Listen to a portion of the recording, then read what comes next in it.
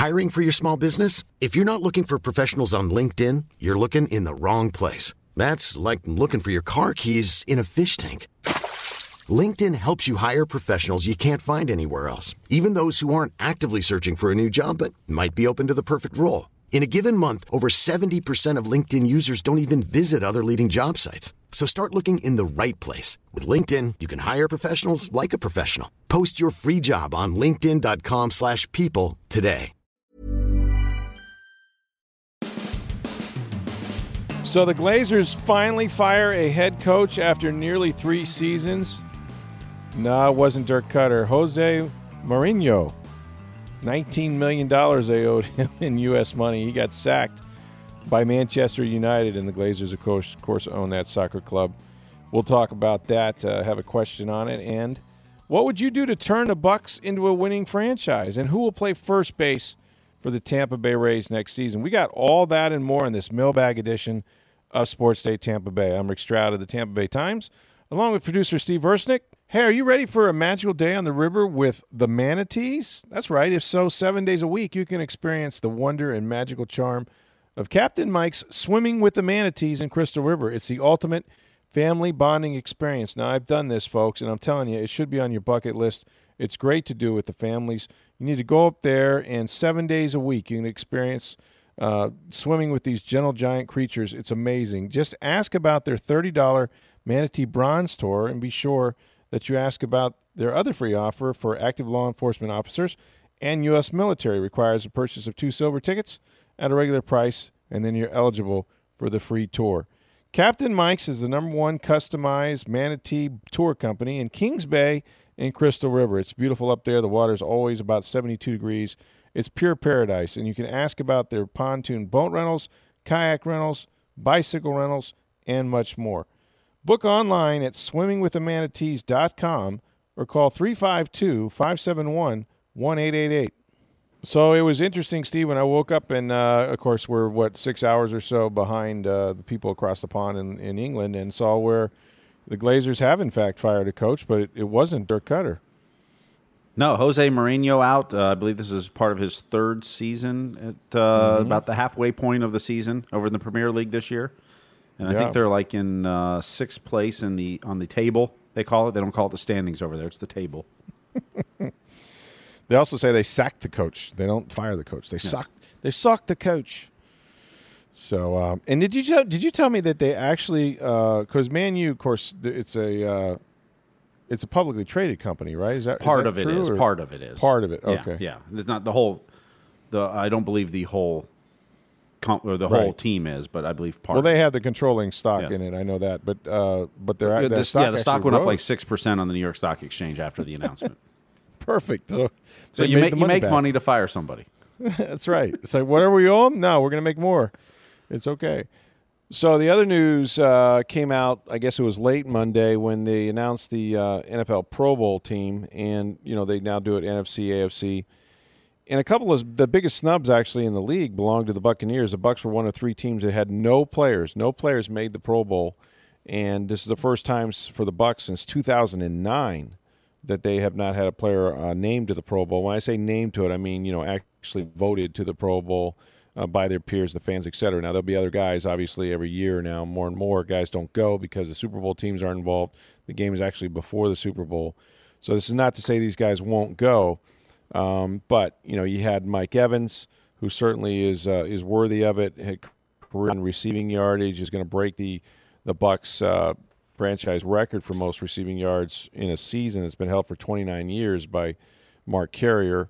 And then JPP, Jason Pierre-Paul did not make it with his 11.5 sacks. We know what he's done since being traded from the Giants. Just a great player, both against the run and the pass. He didn't make it either. But, when you look at the players who went ahead of them, and, I mean, Evans is going to be the first alternate, so you'd almost expect he will get a chance to go to the game because there's bound to be one of these, players, maybe even Michael Thomas, that's actually in the Super Bowl. So you expect that Mike Evans will have a shot. He's the first alternate. The third alternate at defensive end is Jason Pierre-Paul, so maybe less of a chance there. But Julio Jones, Michael Thomas, Adam Thielen, and Devontae Adams are your receivers in the NFC. And then Cameron Jordan, DeMarcus Lawrence, great pass rusher for the Cowboys, and then Daniel Hunter with the Minnesota Vikings. Those are your defensive ends in the NFC. There's only 3 of them, so it's difficult. And again, sack numbers, touchdowns, all those things factor in. The biggest factor is that the Bucs weren't relevant. The Bucs, are sitting here with 5 wins. They played 1 national TV game in Week 3 against the Steelers, lost that. So that's a big part of fan voting along with the market. I talked to Jason Pierre-Paul not long ago after this last game, and he was like, "Look, I've made 2 Pro Bowls. I know what kind of player I am, and as long as my teammates and my team is happy with me, I know what I've done. I've had a heck of a year. It's okay." So for Mike Evans, he was been to 1 in 2000. What was it? I think 2016, perhaps. I expect him to go. And then Gerald McCoy, he had been to 6 straight Pro Bowls. His streak snaps after 6 years of that. He does not make it. I don't think he's an alternate, so he will not be going back for a 7th straight season. So that's sort of sobering news if you're a Bucs fan. I think it tells you where they are as a team. I mean, you go back and think about 2009; they were 3-13 that year. So record matters. National perspective matters. All those things, and so you're not gonna get many players to the Pro Bowl. In this case, they got nobody voted the first time. And we've got lots of questions about the Bucs, some questions about the Rays, and even I'm guessing some maybe questions about the Lightning, who as we do this podcast are playing in Vancouver, and they have a quick 2-1 lead here in the first period. That's correct. Well, we'll start with a question about the Glazer family. And UK Bucks tweeted us, with the Glazer family unexpectedly spending money to fire the Manchester United coach, although some wouldn't say it was completely unexpected. Do you think there's anything left in the pot right now for major changes at the Bucs? Anything left in the pot, right?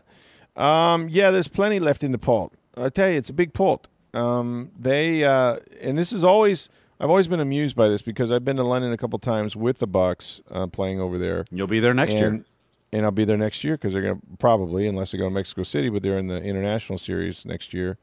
And when you go, because, they're owners of the biggest franchise in the world in Manchester United, invariably every time they're over there, there's a story in one of or several of the London papers or England papers or whatever about how the Bucs are how Man U is getting money siphoned off of it to support the Buccaneers. So people believe that they operate these things, congruently, like there's some sort of crossover with respect to their funds. I don't think that's the case. I mean, I know in the NFL, for example, now ultimately it's all the Glazers' money, right? But, in the NFL, your player costs are sort of factored in based on the designated gross revenues of the league. You're actually a partner with the players. That, from what I understand, is not the case, in their holdings with Man U. But it's an easy observation, that, well, if they're spending money here or they owe coaches, for the Bucs that they're going to have to pay, then that's less money they would have to buy players or pay coaches. That I don't think that that's the way they operate in general. I can understand why that's a perception, but, again, they're famous for paying coaches, I guess, in both places, but certainly in Tampa Bay. I think they're still paying Lovie Smith. Now, a lot of times they have, things in their contracts like were called offsets, where if you make $1 someplace else, that's $1 less than they have to pay you, even though you may have years left on your contract. The problem is Glazers rarely enforce that. They'll have offsets with their coaches, but like in the case of Lovie, from what I understand, he went to Illinois and they could have subtracted that salary, but instead they paid him the 3 years they owed him, which was like $15 million, and didn't have to. So they're generous that way. They're used to paying coaches, but no, I think the main thing is that it's not. Look, they're not going to Dirk Cutter so much money or pay so much money to the new coach relative to what they make with the Buccaneers that it's going to be something that's going to be felt at Man U. So I personally don't think that's the case. But at the end of the day, it's their money pretty much. Well, the other day the NFL announced that the salary cap is going up about $10 million next season. That's correct. Which means the players take 54% of the revenues in football, which is what's collectively bargained. I believe it's 54. It's close to that number. So that means approximately $10 million are going into the coffers of the team.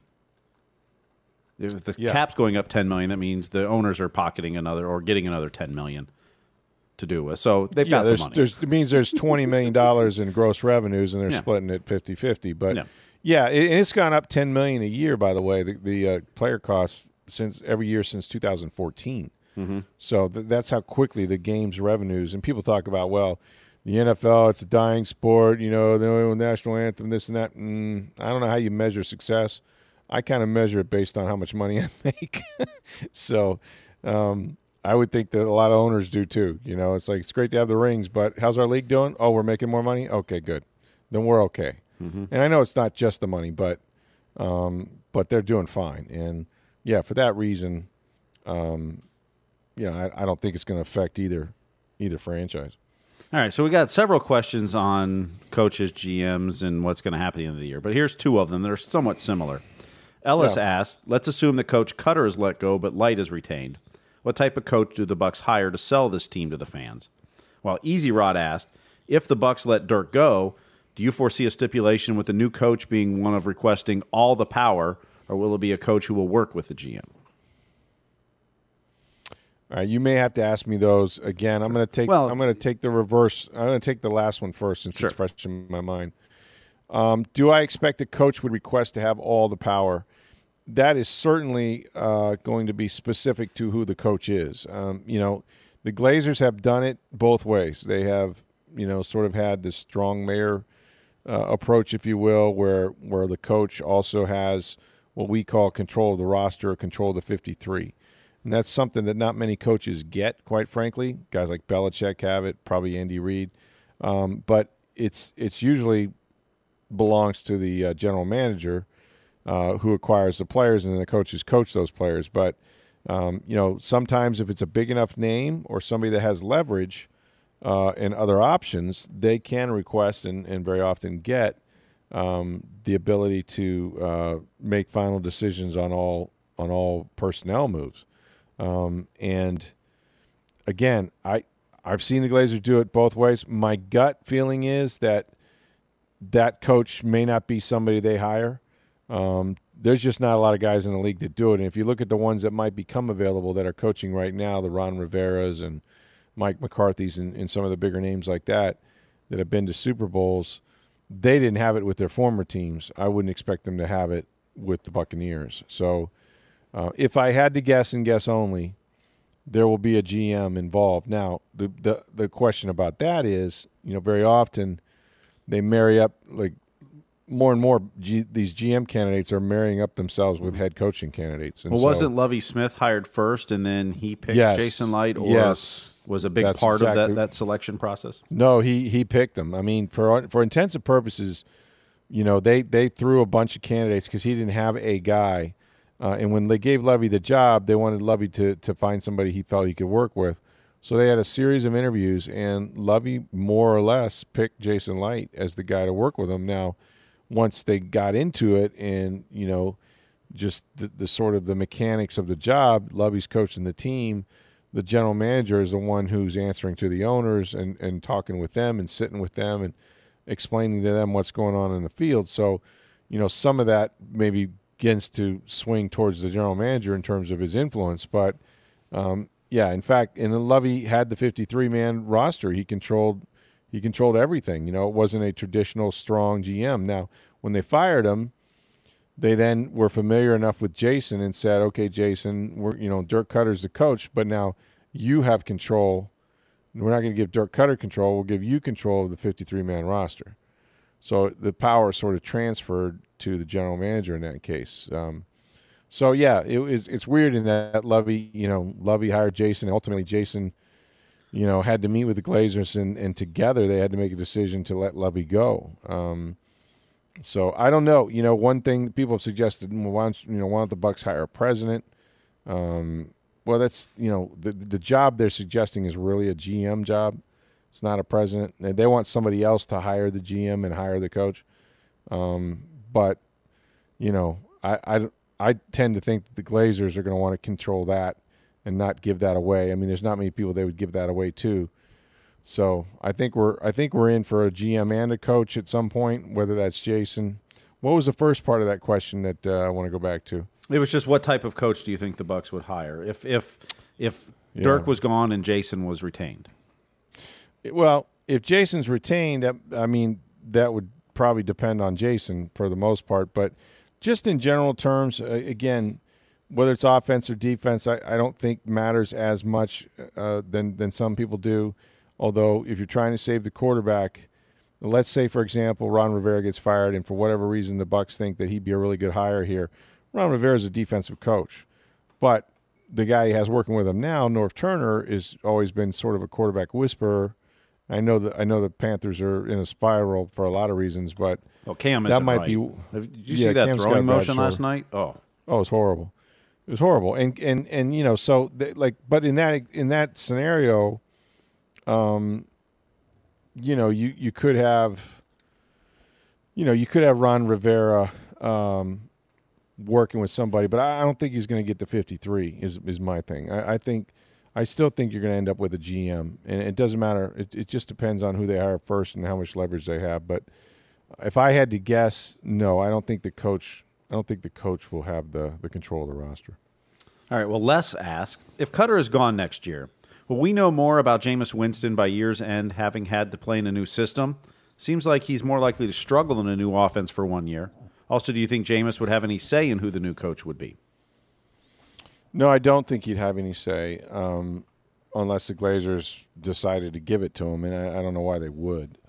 They may talk to him about if they had a number of candidates and it was close, or get his opinions about some guy that they were pretty much agreeing to hire anyway. But no, you don't ask players because you can't assume that player is going to outlast the head coach you're about to hire. So this has to be done sort of, independent of each other.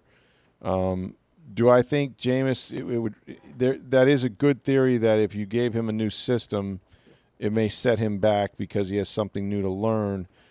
I would tend to think the Glazers would think the other way, which is, yeah, it may be a new system, but maybe one that's better suited for him, maybe one that will create better results for our offense and take some of the pressure off of him.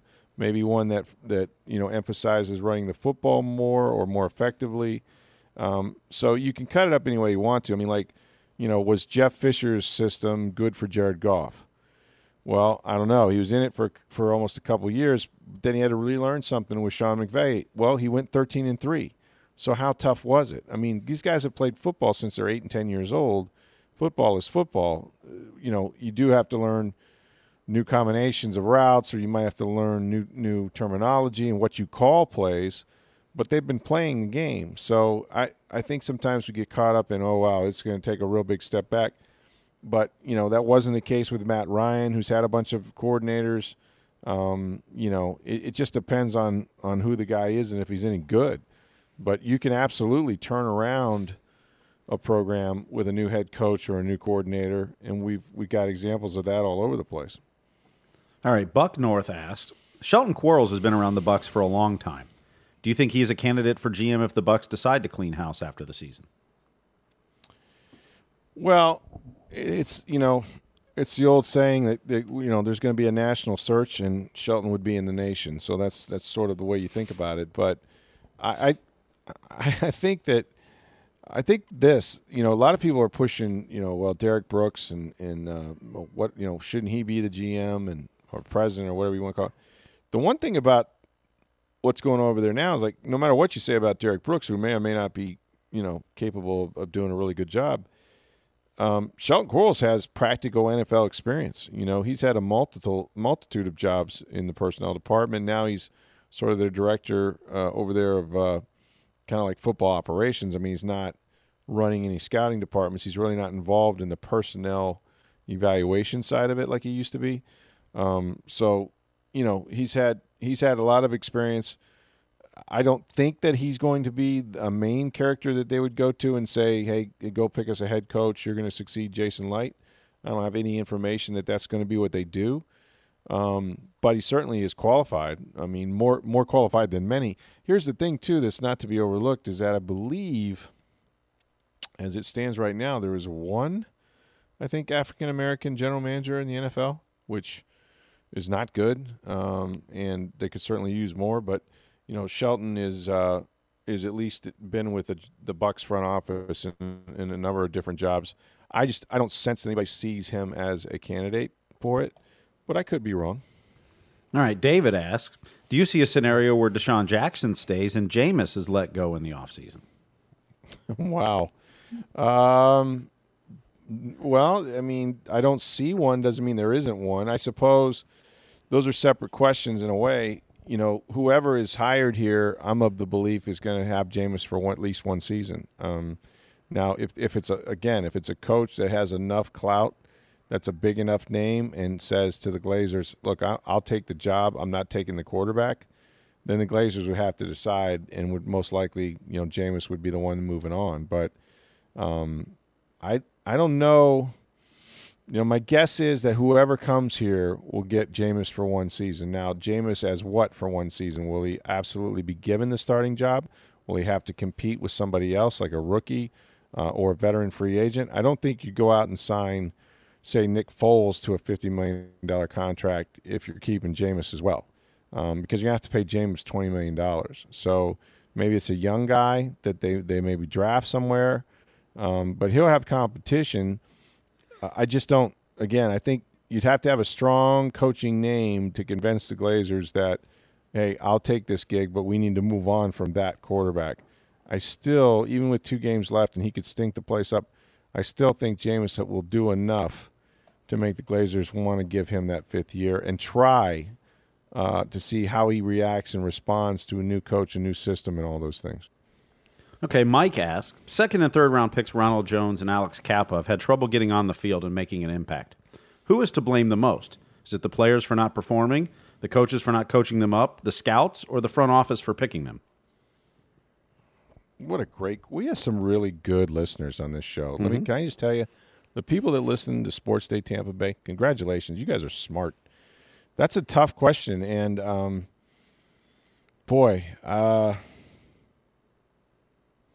I think it's on a lot of people. That sounds like a cop-out, but look, I think that the evaluation is probably the biggest thing. You got to get the right evaluation and put the right value on players, where you pick them, what your expectations are of them, whether it's realistic or not. That's one thing. But then drafting in developing is the biggest thing. I think they missed on Ronald Jones.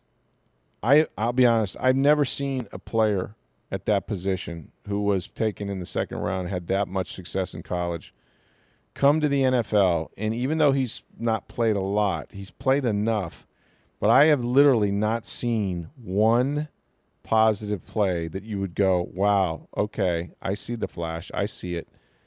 I mean, he's pretty much spent the whole season not getting yards. It's unbelievable, whether they throw the ball to him and it goes through his hands or he catches it in the flat and gets tackled. I mean, his production is as bad as any running back I've ever seen the Bucs have.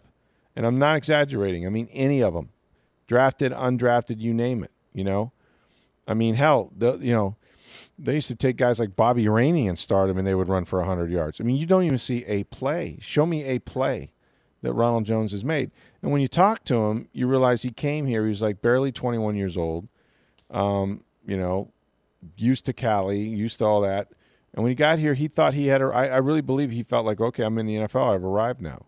And what he found out was, because he told me this, he goes, they want to see you really kind of produce even in the preseason and, kind of do some things in games. And, that's sort of how they gain confidence. Like, yeah, they do. It's not, it's not enough just to be drafted in the 2nd round and say, hey, boom, here's my college tape. Okay, which way do you want me to run this pill?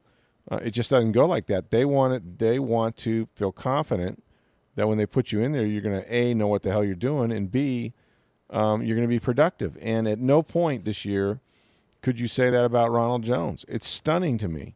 So I think he was probably overdrafted, or somebody didn't do the homework in terms of how quickly he would be able to play, because he hasn't played very much, and when he has, he just hasn't been productive.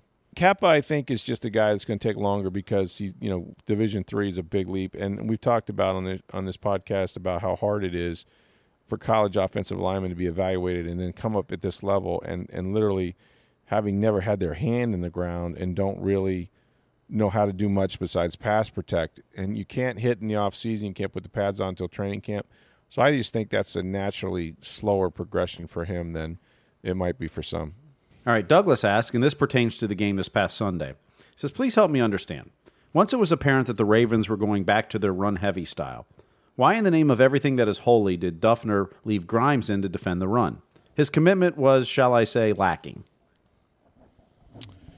It's a great question. I don't have a great answer. I will say that as far as his run support goes, he probably played the best game I've seen him play here just one Sunday earlier against New Orleans. I mean, he tackled some people. He was physical. He set the edge.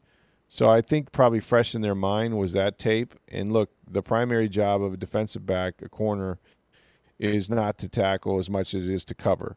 And so you weren't going to sacrifice the coverage, to put another guy in there to, set the edge. And frankly, I don't know who we would be talking about. I mean, they've had so many injuries that they're playing almost everybody. I mean, Ryan Smith started that game. Carlton Davis came in and played a little bit, but he was nicked up. Everybody on that roster on that position is pretty much banged up. So are you going to take a lesser guy and put him out there?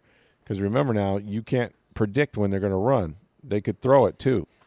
So I just think that they went with, again, coaches tend to fall back on who are my best 11 guys, and whether it's this week, next week, every week, which guys do I have the biggest trust factor in? And they still really, really trust Brent Grimes, even though he hasn't had a great year. All right, Michael asks, what are the chances of the Bucs deep sixing the current uniform design? I'd rather see the entire team, coaches, front office stay intact before I endure another year of that hideous combo. Love Tom Bassinger. My understanding is that, these things take time. They got to go through research and development. The league's got to approve the plan. It takes from start to finish usually about 4 or 5 years to have an actual a significant uniform change. And I believe the rules say you can only change it once every 5 years. Yeah, they don't want you just, I don't remember when they made the last change, but well, it's been probably at least 5. I mean, the last change they made was making the logo on the helmet bigger, and that's been a while, but as far as what they're wearing right now, it's been a little bit, but look, they could well be into the design phase of that, and I don't know sort of how many years we're talking before you would see a difference. I don't think I think there's a lot of talk about uniforms because there's nothing else to talk about. That's my personal opinion, but well, I'm Sandra, and I'm just the professional your small business was looking for. But you didn't hire me because you didn't use LinkedIn Jobs. LinkedIn has professionals you can't find anywhere else, including those who aren't actively looking for a new job, but might be open to the perfect role, like me. In a given month, over 70% of LinkedIn users don't visit other leading job sites. So if you're not looking on LinkedIn, you'll miss out on great candidates like Sandra. Start hiring professionals like a professional. Post your free job on linkedin.com/people today. Change the uniforms, they'd start winning, right? Well, all I know is, what's funny is the creamsicles are real popular, and it is a nice change. It's a nice throwback. Other teams get to wear them, but they won't let, now they have a rule that you can't have 2 helmets. You have to wear the same helmet, and so there's such a drastic difference between the uniforms that the Bucs don't wear their orange anymore. I never understood the helmet thing either. That's aside, but I remember specifically because I'm old enough to remember when the Bucs lost a lot in those orange uniforms. And, for 1 year I covered them in them, and they didn't win much then either. And people hated those uniforms. They talked about how, girly the Errol Flynn pirate was on the side of the helmet, and, how the creamsicle is not really orange. It's more of a pastel, and, who can look tough in that. And, I mean, I'm stunned to think that people even like those uniforms. Again, I think it's a nostalgia thing. It's a 70s thing. It's they used to do some cool promotions when they would wear them and have, 70s music and people dress up like that, which I loved. But I don't sense that there's a big push by the Glazer family to go and carve up the uniforms. The numbers I agree with. I think they look weird. They're, the alarm clock numbers look weird to me. But I don't know. I thought I saw the color rush. I thought was a good combination for some people. It's very red, but a lot of people seem to like it, and they wore it a couple of times. So maybe they'll do more with that. All right, Joey asks, can you please explain the waiver wire? Example: we claimed Carl Nassib off the waiver wire. Did we have to give up anything because he did not clear the wire before we claimed him? No. And the way it works is this. They claim what Carl Nassib, and so they got Carl Nassib. First of all, let's talk about the players that are eligible to be placed on waivers. If you've got less than 4 years of accrued NFL experience, you are subject to the waiver wire. If you release a player that, say, has 4 years or more, he doesn't have to go through waivers. He's just simply a free agent. You release him, and he can sign with anybody. So some player that's got less than 4 years of accrued experience in the NFL is subject to waivers when you cut them. That doesn't mean you're getting any compensation if somebody claims him or doesn't claim him. It goes by draft order, okay, at the start of the season. So if your team from the previous year was picking second, then you're second on the waiver wire. And what that means is whoever's first, let's say it's the Oakland Raiders next year. The Oakland Raiders have the first claim of any player who's cut in the NFL. They can pick up any guy, and no one can take him before the Raiders do. If the Raiders don't claim him, then he goes to the next team. Let's say it's, I don't know, who would the next team be? Let's say it's the Bucs. So then the Bucs would have the choice of claiming any player that's next, and so on and so forth, until you get to week 3 of the regular season. When you get to week three of the regular season, the waiver wire claiming order is not based on the previous draft. It's based on standings. It's based on what record is, and they organize that, through strength of schedule and everything else. But they'll have an order of 1 through 32 based on your current record, your current standing. So if you have a team that starts 0-3, they may be first on the waiver claims after week 3. And so the order changes based on sort of how you're doing. So that you're constantly, again, this is another way that the NFL creates parity, which we see this year in the NFC especially. But you're creating a sort of an order that those in the most need get the most chances of getting players. So that's pretty much how it works. The team that places it, like Cleveland, put Carl Nassib on waivers, they got nothing at all for him. All right, we'll switch gears to the Rays now. I think we've done quite a bit on the Bucs there. Yeah. But we do have some Rays questions. Mm-hmm. So Steven asks, now that the Rays have traded Jake Bauers, who do you think ends up playing first base for the Rays next season? Steve, you probably have a good opinion on this. I think G-Man is a possibility, but he's also going to be a DH, and I don't see him as he might be a bit of a defensive liability. Nate Lowe, was it Nate Lowe that they had up for a while? Yeah, Nate Lowe was in the minors most of last season. He came up late in September. But he's on their 40-man. He came up through the AA, AAA, and then to the big leagues last season. Hit a lot of home runs. Not to be confused with Brandon Lau. Right. Who's also an infielder, yes. Yeah. So you could go that route, or the player they just acquired. Yandy Diaz can play a lot of different Diaz, positions. Yeah. Daniel Robertson played some first base. Joey Wendell's very versatile. Or it could be someone who's not even on the roster yet. And that's sort of the way I think it's going to go. I think it's probably going to be somebody that maybe they don't have yet, but we'll have to wait and see just how they do it. I mean, it is kind of amazing that they got rid of C.J. Cron, who all he did was hit 30 home runs, and he could certainly play first if they needed him to. And I think they were looking for someone that did more than just home runs. I agree. They wanted someone that could get on base a little more. Yep. And the thing that the Rays are building is it's this baseball team where you have a position players almost at every position that can play multiple positions, both in the infield and the outfield. I mean, they got a club full of Ben Zobrises. I mean, really, like Ben could play first. I mean, I remember you had Jose Alvarado play first base last year. Yeah. And Sergio Romo played third.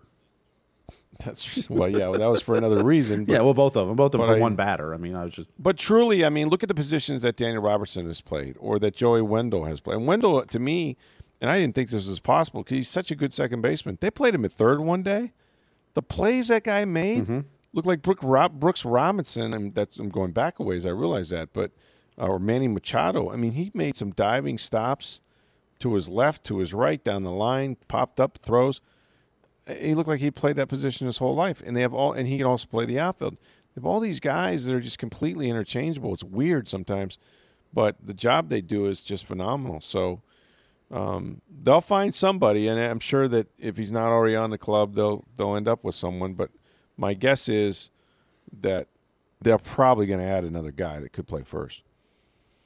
All right, so Sam asks, is JT Realmuto a legitimate possibility for the Rays? He's, of course, on the Marlins right now. Also, even if we were to get him, would he provide that spark that could actually help the Rays compete in the AL? Well, it's funny because the Rays went from a team, like many teams, that was desperate for catching to now possibly having too much, which if you're going to have too much of something, catching might be the right way to go. I from what I read, and Mark Tompkin is my expert, that's who I go to, Realmuto is a guy that they have legitimate interest in. And so you say, well, what happens to Mike Zunino then, or for that matter, Michael Perez? And let's just say that they'll figure it out, Well, if they trade for Realmuto, it's possible Zunino goes in the trade for him. He could be part of it. Yeah, he could be part of it. And so, you don't not get a good player or a better player with the opportunity if you have it, because there's somebody that you've just acquired or somebody that you really, really like. I mean, you're always looking for opportunity to get special talents. And I understand, this guy is one. So I believe he's got 2 more years of team control, too, as far as contract. Right. And then he also has played a handful of games, I think 24 of the last couple seasons at first base. And there's another guy you could play at first. So I don't know if he was any good at first base, but I know he's played a handful of games there. Sure. So I guess my answer would be that they will figure this out, and I think there is, from what I understand from Mark, there is legitimate interest. Whether they do it or not, who knows? I mean, they are covered with Zunino, who I think they really like, and Perez, but you can certainly make changes. And we look, after last year, we saw who the Rays got rid of. We saw who they brought in. We saw how they continued to tweak, their roster right up until, and they won 90 games. So these guys are good about adding and subtracting even during the season.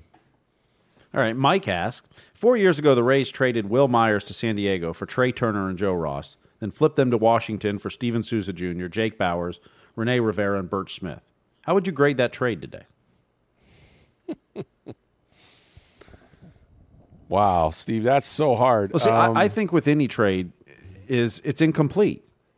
Yeah. I mean, you'd love to have Trey Turner, and you flipped him to Washington. But Steven Souza Jr., okay, you traded him and got Anthony Banda, who you're really high on. He just ended up with Tommy John surgery last season, but he looked really good beforehand. And Souza, by the way, was their MVP one year. Yeah, and Souza, yeah, absolutely. Jake Bauers, good player, but you trade him for Yandy Diaz. I think you got to figure out what Yandy Diaz is going to be for this team before you can make that judgment. I mean, yeah, a lot of these trades, and if you go back to how many of these players now in the Rays are a result of the Matt Garza trade, how many years ago was that?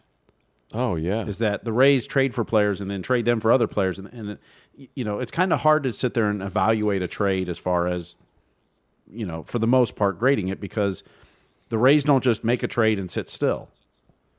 There's, they're trading player upon player upon player. So you keep going down the line as far as, David Price Willie Adames is from the David Price trade. Well, how many years ago was David Price traded? Yeah, there's a daisy chain effect. Yeah, there's definitely a daisy chain effect, and you got to look at all the people that begot this trade and begot that trade, and you got this player, then you parlay that into this many players. So yeah, it is it's a lot of tentacles that you got to unravel there. But I tend to think, because I really thought Will Myers was going to be a superstar, and because of his injuries and some of his slumps, he did not become the player I anticipated him being. So from that standpoint, whatever the Rays got for him, and there's a number of guys that did play well that they then turned around and traded, I tend to think that the Rays may have gotten the best of that deal.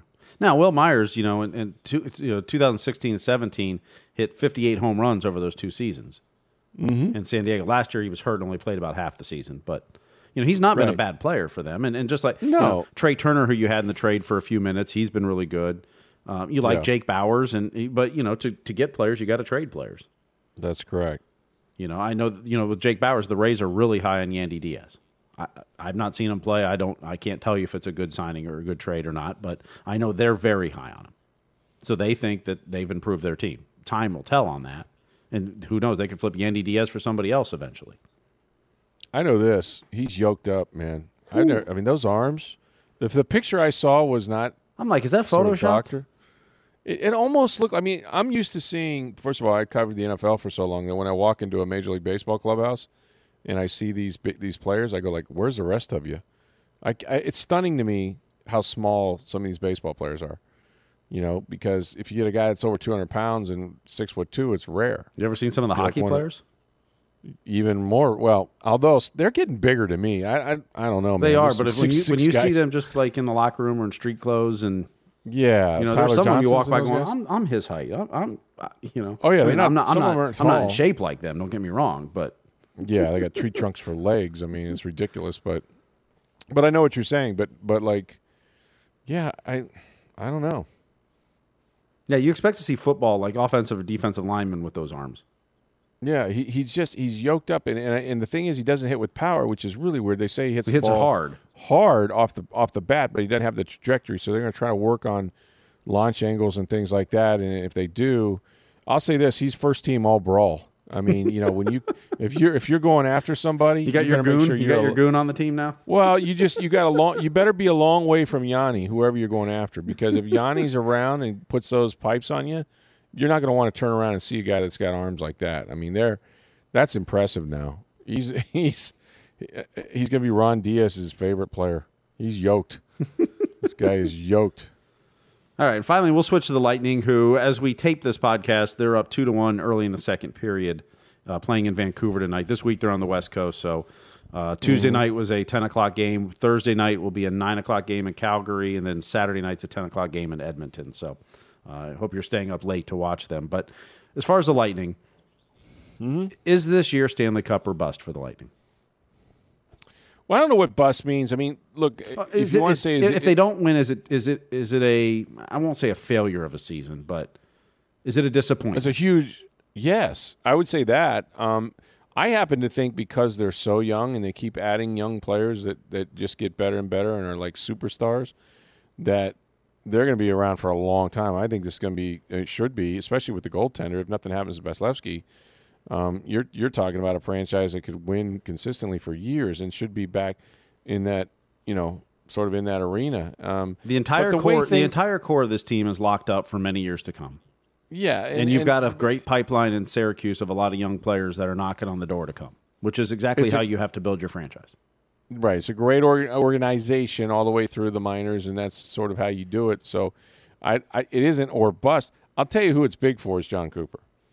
I think every year it's bigger for the coach just because the talent it's indisputable that the talent is there, and elite talent at that, and good enough to get you, to the finals a couple of years in a row, potentially. So, at some point they're not gonna get rid of the players, but they are going to look at the coach and say, hey,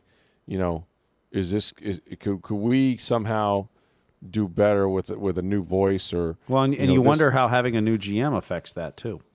Well, it might, because sometimes GMs. I mean, Jillian was involved in the hiring and throughout, but he's now the one making the final decision, not Steve Yzerman.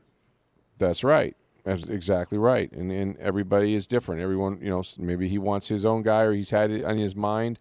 Hey, this guy's a really good head coach. If I'm ever a GM and I have a chance to hire this guy, that's the guy I want. So you never know. I mean, everything is different when you change like that. So, but I do think Cooper, depending on how it finishes, if they don't end up at least going to the Stanley Cup and probably winning it, I think there will be people that will question. You know what? There's so much here. Maybe we need a guy.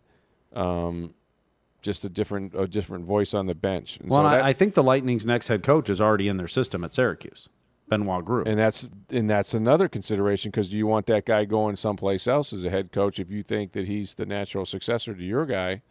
You got to make that call too, because you're going to lose him. Yeah, I think if you're going to make a change in the next year or two, I think he's already in your system. Now, I'll tell you, if you don't make a change, Cooper wins the Stanley Cup, or you decide he's your guy. Even if you don't win it this year, you make it to the Eastern Conference Finals or Stanley Cup Finals, then maybe Gros goes somewhere else. But for the next year or two, I think, he's your guy if you make a change. Let me ask you this, because you're so close to it. There's only so many guys walking the planet that have Stanley Cup trophies on their resume, right, that are coaching. How much is the coach the biggest part of that? I mean, Are there a lot of guys that could coach this team to the Stanley Cup, or do we? Because I tend to think people underrate what Cooper is and what he does. I think he's really, really good. And just because you have talent doesn't mean the job's easier. Sometimes it's harder. Well, look, it takes a look. There's and you saw this with Tony Dungy and John Gruden. Yeah. I mean, there are different types of managers. Different styles, some managers manage better young up and comers that are growing. Others can manage those veteran players that have a different different ego set and different this. I mean, that's right. Managers can be very different, and sometimes it doesn't mean one's better than the other per se, but one excels at this type of team or organization. Whether it's building a sales force at your company or taking a bunch of experienced guys and making them even better.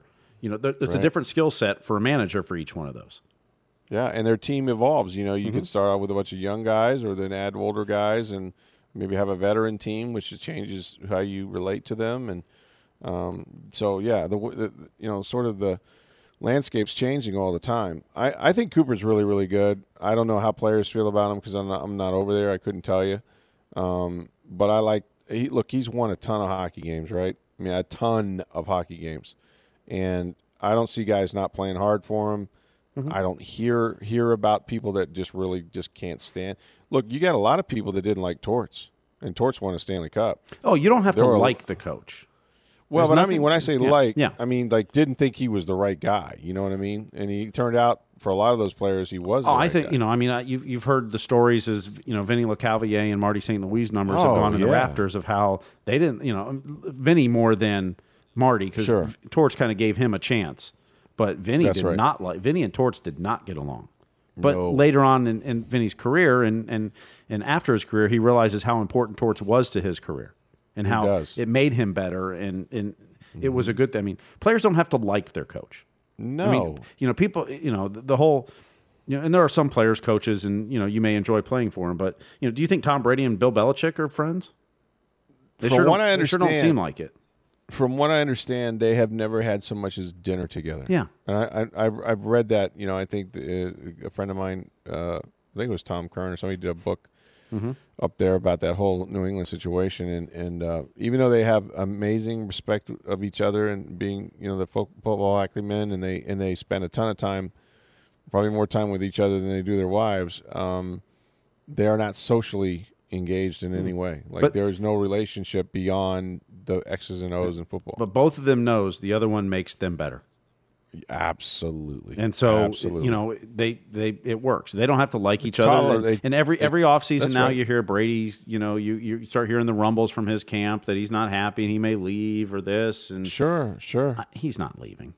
And that's when Giselle is the one talking about it. He knows that he's better with Belichick. Even though he's great and would do fine on his own, and Belichick would do fine without Brady, they're better with each other.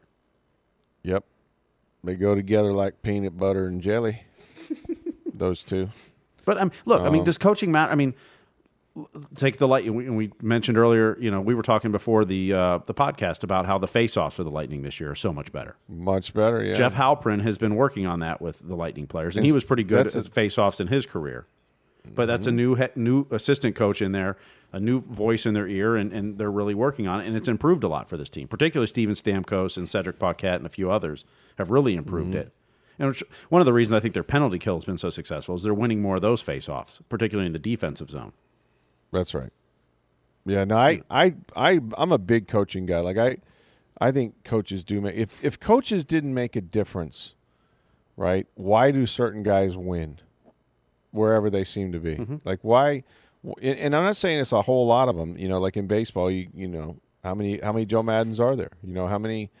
How many guys that you say, yeah, he's a $5 million manager and this guy is, a $1 million manager? Like, how do you tell? But I think there are elite, better than average guys that consistently you can put them on any team, anywhere, and they're going to win because they're just really damn good.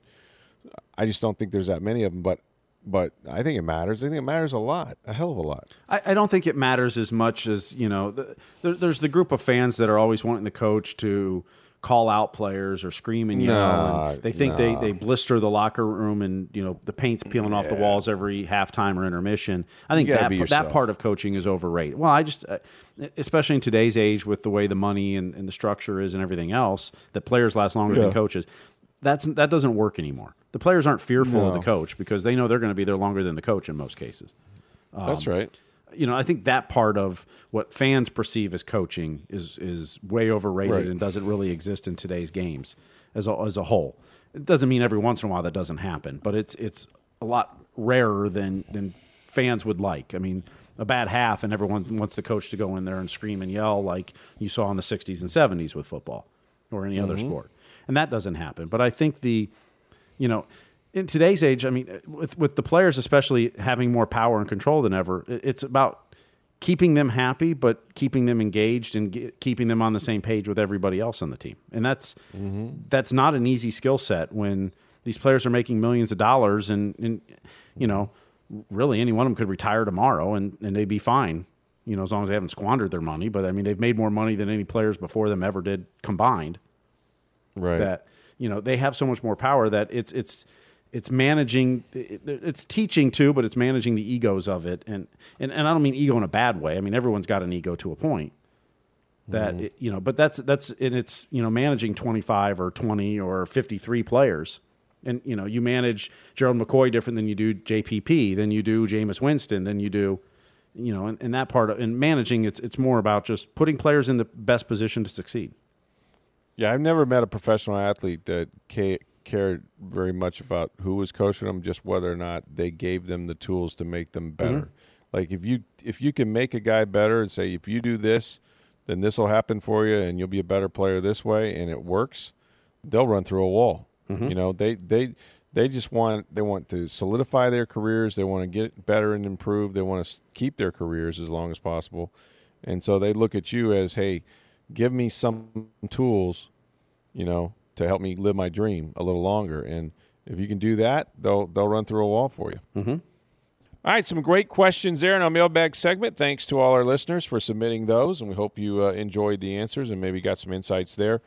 Tomorrow is signing day in college football, so we're going to talk to Joey Knight, who's the writer that covers the USF Bowls for the Tampa Bay Times, to talk about that and about USF Bowl game with Marshall. And then we'll have Tom Jones, former columnist of the Tampa Bay Times, will be aboard to talk about a lot of things with us. Find out how his retirement's treating him.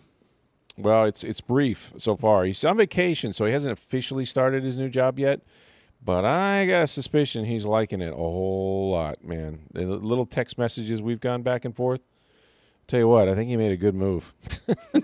By the way, we announced that we think there's 43 employees over there at Pointer. I'm asking if they could use 44. It's like presidents, you're named like by your presidency. Like, so he's just known as 43. He's just 43. He's W.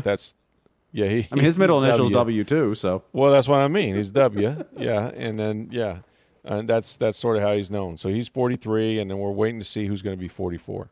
Or if there will be a 44. So I don't know. Maybe that'll be me. You're not 45? I could be 45 or I could be 46. I think I'm still young enough to make that move down the road. But anyway, Tom will be aboard, and we'll talk to him. Announcement, too, in the Tampa Bay Times, if you missed it, that John Romano, our Metro columnist for the last, I think, 7 years, is going to move back to sports where he began. Didn't begin, but was the Times sports columnist for 10 years before that. And so he's going back to his first love, and will be replacing Tom Jones. So it's an easy transition for him, a really good transition for us. And so we welcome John back, and hopefully have him on this podcast at some point as well to talk about that transition. But so Tom will be aboard, and then like I said, Matt Baker later this week. College football playoffs are on the horizon. A lot of big bowl games coming up. And, of course, we'll get you ready with Matt for Football Friday, Cowboys and Buccaneers, or Bucks at Cowboys, I should say. Perhaps Deshaun Jackson may actually play in that game, so we'll have more on that as well. Yes, anyway, thank you for the Charlie Brown Good Grief gift today that we received. I saw that. That was nice. Yes. That was nice. Everyone was glad you took them down misery lane. I know. Well, that was the highlight of the so far, and probably maybe ever of the Jason or the Dirk Cutter, Jameis Winston, Jason Light era, if you will. I remember they're 8-5, and everybody was a Twitter about how they were playing America's team and got flexed to Sunday night. It was a really good game, and they lost it, and then the wheels have come off, and Jameis hadn't won a road game since. But that's the 2-year anniversary was yesterday, so. It's a good time to write about it, and sorry about the trip down misery lane, but there were some signs there that the cracks may be evolving, and they weren't able to push it forward. So get a chance to read that. It's in TampaBay.com. Thanks again to all the questioners, and remember, if you want to have a magical day on the river, I'm telling you, go swim with these manatees. I have done this. You got to go see Captain Mike swimming with the manatees. You can book online at swimmingwiththemanatees.com or call 352-571-1888. You won't regret it. This is a great family bonding experience, and I think you'll really enjoy it. So, for Steve Versnick, I'm Rick Stroud of the Tampa Bay Times. Have a great day, everybody.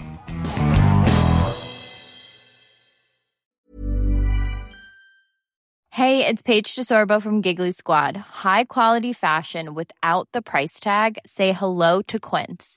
I'm snagging high-end essentials like cozy cashmere sweaters, sleek leather jackets, fine jewelry, and so much more. With Quince being 50 to 80% less than similar brands.